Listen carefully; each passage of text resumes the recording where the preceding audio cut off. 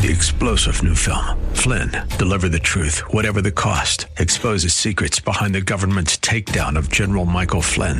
Flynn knew what the intel world had been up to. He ordered the first audit of the use of contractors. This set off alarm bells. He told the truth. He was the most dangerous person for Donald Trump to hire. They had to get rid of Flynn. Flynn, deliver the truth, whatever the cost. Available now. Watch it today. Go to salemnow.com. salemnow.com.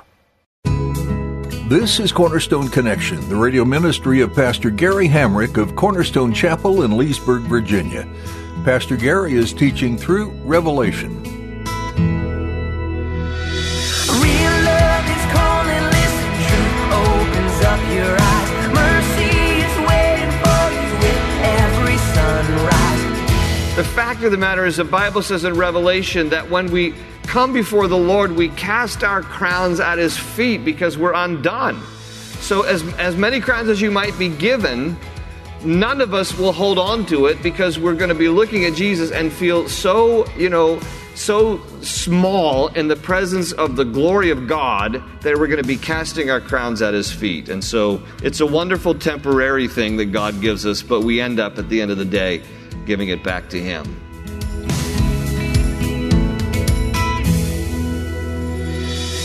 When you stand before Christ, any sense of pride in your own good or accomplishments will be stripped away. In the light of His righteousness, the best of human accomplishments seem inconsequential.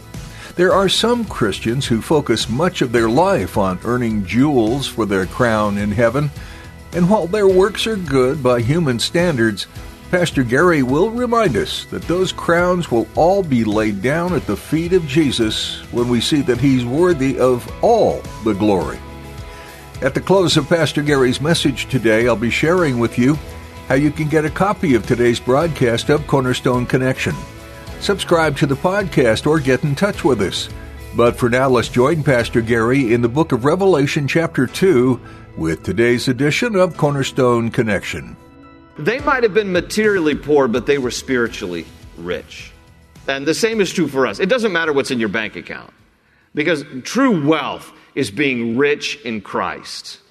That's true value, is being rich in Christ. Because you might lose everything materially. It's okay. You're still wealthy in the Lord. You're still rich in Christ. And Paul, throughout his letters, spoke of different kinds of spiritual riches that we have in the Lord. For example, he talked about the riches of His kindness in Romans 2, verse 4. Paul wrote about the riches of His glory in Romans 9, verse 3. He talked about the riches of the wisdom and knowledge of God in Romans 11:33. He talked about the riches of God's grace in Ephesians 1:7. He mentions the riches of His glorious inheritance in Ephesians 1:18. And in general, he talked about the unsearchable riches of Christ in Ephesians 3 and verse 8. And so we're all rich in the Lord. And so Jesus was reminding the people there in Smyrna, hey, you might be, materially impoverished, but with me, you have everything that you need. You are rich in the Lord. And so he goes on to say there, but he says, I know the blasphemy, circle that word, of those who say they are Jews and are not, but are a synagogue of Satan. Now, he's talking about a group of Jews in the day known as Judaizers. And Judaizers were those who were Jewish believers in Jesus, but who believed that salvation was not just believing in Jesus alone, but it was also believing in Jesus and doing good works. And whenever you add anything to the simplicity of the message that Jesus Christ died for all, and whoever puts their faith in Jesus shall be saved, whenever you add anything to that, you've corrupted the message of the gospel. And you've now taken it from a grace-oriented salvation to a man's works-oriented effort. And the Judaizers were doing that. And Jesus said there, it's blasphemy. It's blasphemy. That's what he calls it. It's blasphemy, because those who say that they're Jews and they're not, they're Judaizers. But they're not really representing the message of the gospel. They're not really representing grace. They're elevating works over grace. And he says, therefore, it's the synagogue of Satan, because Satan inspires the things that are in conflict with the message of the gospel. Every heretical teaching, every cultic heretical teaching is really, at the end of the day, it's inspired by Satan. because Satan wants none to be saved. He doesn't want you to come to the knowledge of salvation through faith in Jesus. So he corrupts that message in every way that he can. And that's why Jesus said it's blasphemous and it's of the synagogue of Satan. And he says in verse 10, do not fear any of those things which you are about to suffer. Again, this is the suffering church. Myrrh, it's appropriate here because myrrh only was fragrant when it was crushed. And he says, indeed, the devil is about to throw some of you into prison that you may be tested and that you will have tribulation. That's small t. It's not the great tribulation yet.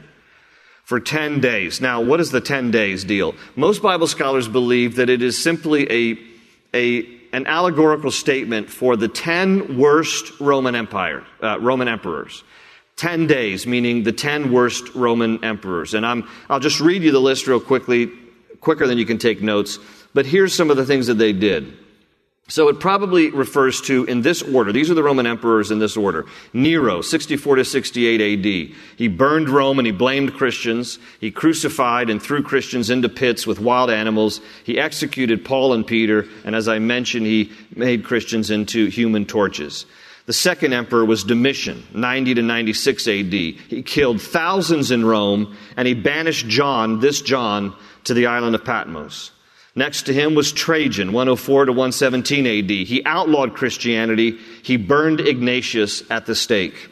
After him was Marcus Aurelius, 161 to 180 AD. He tortured and beheaded Christians. He killed Justin Martyr. Next to him was Septimus Severus, in 200 to 211 AD. He burned, crucified, and beheaded Christians, and he killed Irenaeus. These are all famous Christians of the early faith. After him was Maximinius, 235 to 237 AD. He executed Christians. After him was Decius, 250 to 253 AD. He tried to wipe out Christianity. He killed Alexander of Jerusalem. After him was Valerian, 257 to 260 AD. Tried to wipe out Christianity too. Executed the bishop of Carthage. After him was Aurelian, 270 to 275 AD. Persecuted Christians any way he could. And then 10th one was Diocletian, 303 to 312 AD. He burned the scriptures. He destroyed churches. He required everyone to sacrifice to Roman gods. So it's probably a veiled reference to the 10 worst of the Roman emperors. And he adds there, be faithful until death, and I will give you the crown of life. There are 5 crowns mentioned in the Bible. The crown of life mentioned here in Revelation 2:10, again in James 1:12. Also in 1 Corinthians 9, it speaks of the incorruptible crown. In 1 Thessalonians 2, it speaks of the crown of rejoicing. In 2 Timothy 4, it speaks of the crown of righteousness. And in 1 Peter chapter 5, it speaks of the crown of glory. There are different crowns that God says He's going to give us. Don't worry, though. If some of you are like, I hope I get at least one. And others of you are thinking, how am I going to balance 5 on my head? Shame on you for thinking that. The fact of the matter is the Bible says in Revelation that when we come before the Lord, we cast our crowns at His feet because we're undone. So as many crowns as you might be given, none of us will hold on to it because we're going to be looking at Jesus and feel so small in the presence of the glory of God that we're going to be casting our crowns at His feet. And so it's a wonderful temporary thing that God gives us, but we end up at the end of the day giving it back to Him. And he ends the letter by saying, he who has an ear, let him hear. This is similar to every letter. Let him hear what the Spirit says to the churches. He who overcomes shall not be hurt by the second death. Now, you can write in the margin of your Bible there, Revelation 20, verse 14. In Revelation 20, verse 14, I'll just read it if you want to turn there. It says, then death and Hades were cast into the lake of fire. This is the second death. And anyone not found written in the book of life was cast into the lake of fire. So here's what the Bible teaches. If you're born twice, you die once. If you're born once, you die twice. What does that mean? Here's what it means. All of us experience physical birth. We're born once. If you're born again, that's a term that Jesus uses in John chapter 3 when he's speaking to Nicodemus. Nicodemus asks Jesus at night. He comes to Jesus and says, how can a man be, born again? Jesus says, unless you're born again, you cannot enter the kingdom of heaven. And Jesus was talking to Nicodemus about life that we can have through faith in Jesus Christ. When we surrender our life to Jesus, we are, it's a Christian lingo. We're born again, but it's straight out of the Bible. It's John chapter 3. We're born again. We have a spiritual birth. And thus, when we have a spiritual birth, because we put our faith and trust in what Christ did, though our body of flesh may die, our spirit will live forever with the Lord. So if we're born twice, if we have a natural birth and a spiritual birth, we will only experience a physical death. Our body dies, we get a glorified body, and we live forever with the Lord. Okay. But if you're only born once, if you only are born naturally, but you never put your faith and trust in Christ, you die twice. Because you not only die a natural death, like everybody, but the second death is the lake of fire, where those who have rejected Christ, have not put their faith and trust in Christ, will be cast forever. And so people will experience a second death. That's the lake of fire. Nobody has to, though. That's why God has made gracious provision through faith in Jesus to escape death, to escape punishment, to escape what was intended for us, okay? The punishment intended for us. Jesus took upon himself so that if we have faith in him, we can be born twice, but only die once. But if you are only born once because you don't receive Christ and aren't spiritually reborn, then you experience a second death. And so his promise to the church of Smyrna, his promise to all of us, is that if we overcome, we won't be hurt by the second death. We won't be thrown into the lake of fire. We will experience eternal life, being in the presence of the Lord forever. All right. The next church, let's see if we can go on and get through the church of Pergamos. If you notice, verse 12 is the church of Pergamos. So we're heading again in a clockwise direction around our map, and we come now to the northern part of this territory, and we talk about the church of Pergamos. It says in verse 12, "And to the angel of the church in Pergamos write, These things says he who has the sharp two-edged sword, I know your works and where you dwell, where Satan's throne is, and you hold fast to my name and did not deny my faith, even in the days in which Antipas was my faithful martyr, who was killed among you where Satan dwells. But I have a few things against you, because you have there those who hold to the doctrine of Balaam, who taught Balak to put a stumbling block before the children of Israel, to eat things sacrificed to idols, and to commit sexual immorality. Thus you also have those who hold the doctrine of the Nicolaitans." There it is again. We talked about it in the letter to Ephesus. "Which thing I hate. Repent, or else I will come to you quickly and will fight against them with the sword of my mouth. He who has an ear, let him hear what the Spirit says to the churches. To him who overcomes, I will give some of the hidden manna to eat. And I will give him a white stone, and on the stone a new name written, which no one knows except him who receives it." All right, so as we continue on the timeline of church history, now we've moved from Ephesus to Smyrna. We come to the church of Pergamos. The church of Pergamos is a picture of the time period known as the state church, from 312 AD to 606 AD. Again, it was a literal church, but in the timeline of chronology, it paints a picture for us of the time period known as the state church, 312 AD to 606 AD. So in 312 AD, Constantine made Christianity a state religion, and he permeated it with pagan customs and practices. It ends at 606 AD when something happens in church history. It is the beginning of the Roman Catholic Church. And it segues from the church, the state church that Constantine put in place, into the Roman Catholic Church. Now, this is going to step on a few toes, but I'm just going to tell you what the Bible says, and I'm going to tell you what church history has taught us, so that we can understand a perspective of things happening leading up to the second coming of Jesus Christ. Because obviously the Roman Catholic Church is continuing even today, and here are its beginnings. Now, a little bit about Pergamos first before we get into the whole spiritual aspect of what it represents in church history. Pergamos was a wealthy city. It was located about 20 miles inland. It was not a port city. It's about 20 miles inland from the Aegean Sea. And it was on the bank of the Caucasus River, about 50 miles north of Smyrna. So we've just left Smyrna, gone about 50 miles to the north now. We're in Pergamos. It's the modern city today of Bergama, which was built among the ruins of Pergamos, and Bergama has a population today of only about 14,000.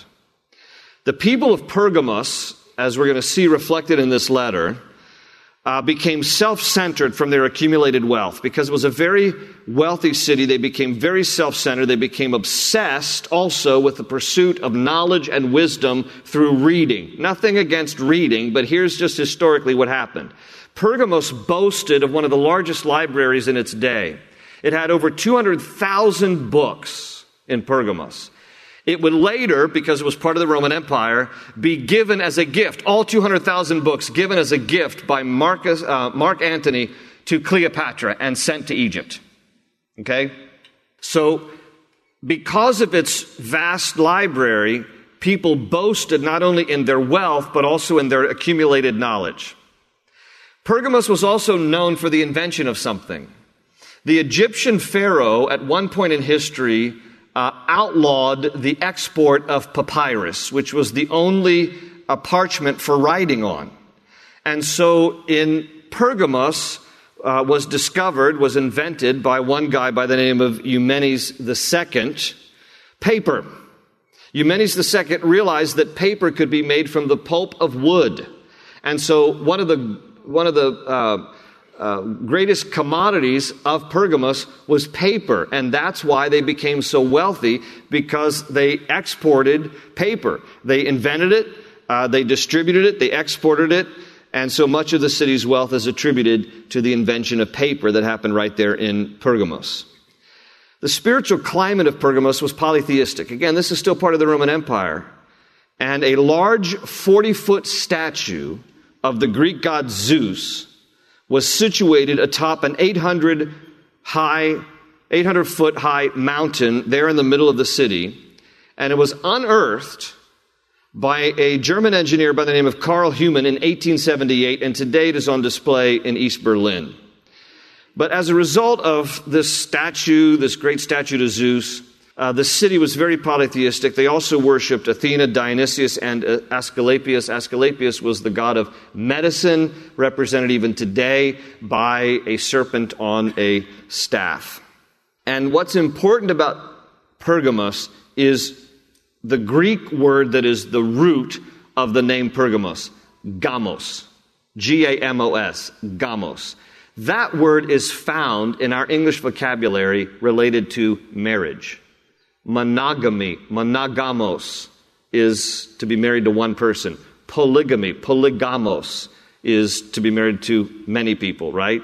And so gamos is the root word for marriage. What is interesting about Pergamos is the indictment against them, you'll see here, is that the church had married the world. It was a very carnal time in church history, where they had adopted worldly practices and they brought them into church practices. And thus, the state church, which Constantine started, became much more Roman-looking than it did Christian-looking. Is everybody tracking with me? This becomes the beginning of the Roman Catholic Church. Now, let me just back up a little bit and talk briefly about Constantine, because this is important understanding what's going on here in church history. In 312 AD, Constantine had an epiphany, and he writes about it. And we don't know if it was legit or not, but giving the benefit of the doubt that it was legit, he just took it to a wrong extreme. In 312 AD, he had a vision. When Constantine went out to war, he had a vision of a cross, a fiery cross, he says, that he saw in the sky. And he heard in Latin the words, "In this sign, conquer." So he started conquering in the name of Christ, and not a good thing.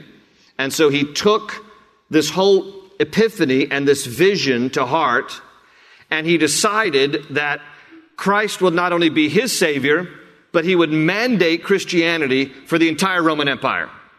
He would require everybody to become a Christian. Now, at first, you might think, wow, that's pretty cool. I mean, for Christianity to not only, go from Christians being persecuted, which happened right up until when Constantine has this epiphany. Christians were being martyred by the tens of thousands, by the millions. Again, 6 million in just the second century. From going from that to getting an elevated status now. You're a Christian, During the 4th century, now with Constantine, you are living now in an elevated status. You have a protected, elevated status as a Christian, which, again, might sound pretty cool. The idea that government is actually elevating Christians and keeping them not only safe from being martyred, but elevating them in a social status. But here's obviously the downside to it. You tell everybody you got to be a Christian. Who's really a Christian? Who isn't? Because now all of a sudden you have to do it, or else the consequences, it's completely flipped. If you were a Christian before Constantine, you're going to be martyred. If you're not a Christian in the days of Constantine, after Constantine, you're going to be persecuted. So everybody's got to get on board and become a Christian. Well, that makes for a lot of fake Christians. I'm just going to be a Christian because that's the state required thing to do. And it takes away the heart. It takes away the heart where people want to come to Christ because they personally love Jesus. Now it's mandated by the government.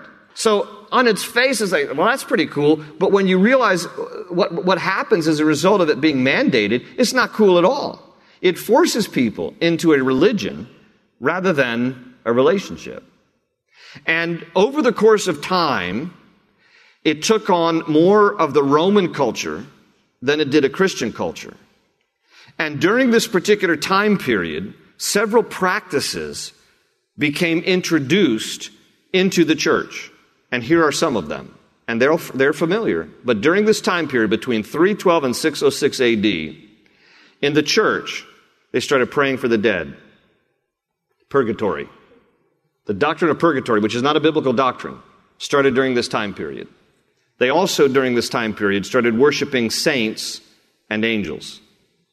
Started worshiping saints and angels. During this time period, they started worshiping Mary, the mother of Jesus. During this time period, priests started wearing robes and clerical collars to separate themselves from the rest of the laity. This is what happened during this time period. And the church entered into this season where the Roman Catholic Church is birthed in 606 AD because these things were leading up to this state religion that was based on a mandate rather than a relationship based on the heart. This is what happened in church history. Now, I'm going to give the summary, and then when we come back next week, we'll unpack the whole letter to the church of Pergamos. But here's the title for Jesus in this letter.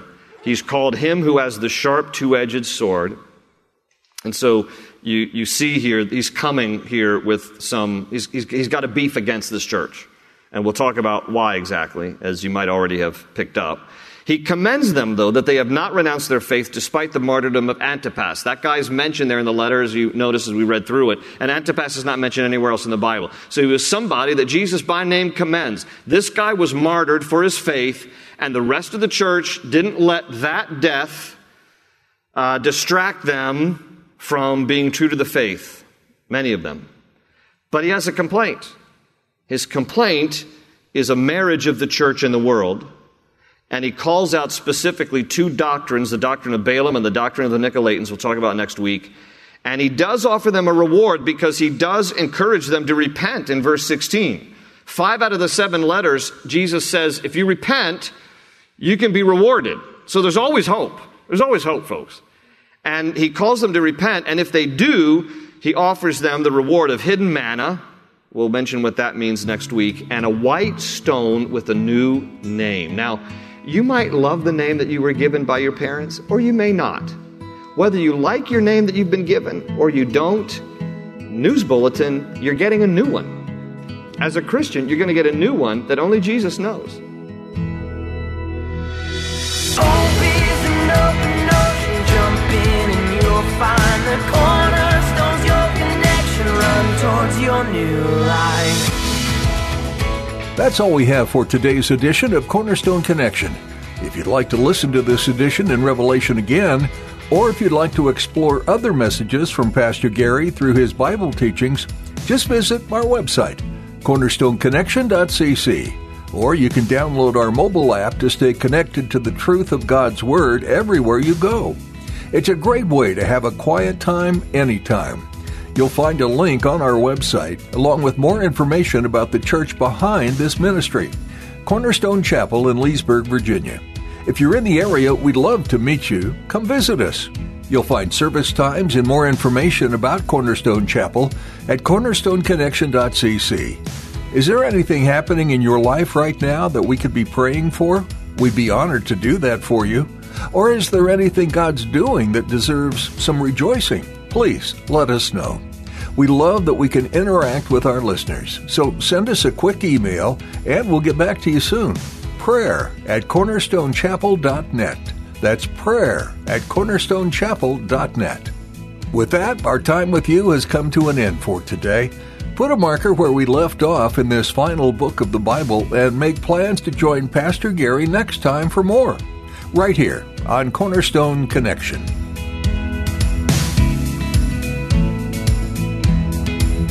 They say you're a wandering soul, that you've got no place to go, but still you know, you're not alone.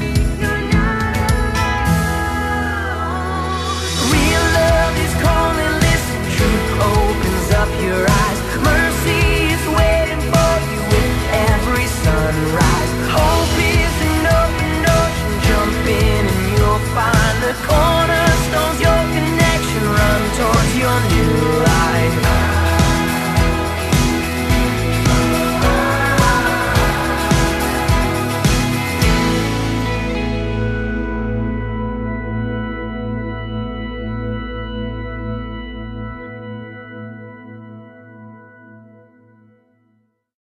Three-star General Michael J. Flynn, head of the Pentagon Intelligence Agency, knew all the government's dirty secrets. He was one of the most respected generals in the military. Flynn knew what the intel world had been up to. He understood its funding. He ordered the first audit of the use of contractors. This set off alarm bells.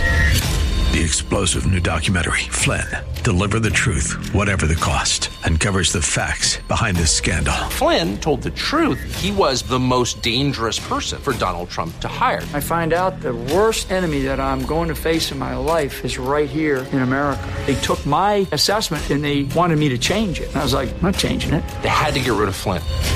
With in-depth interviews, archival footage, and never-before-seen personal records of the man behind the headlines. I just felt like I was drowning. Flynn, Deliver the Truth, Whatever the Cost. Available now. Watch it today. Go to salemnow.com. salemnow.com.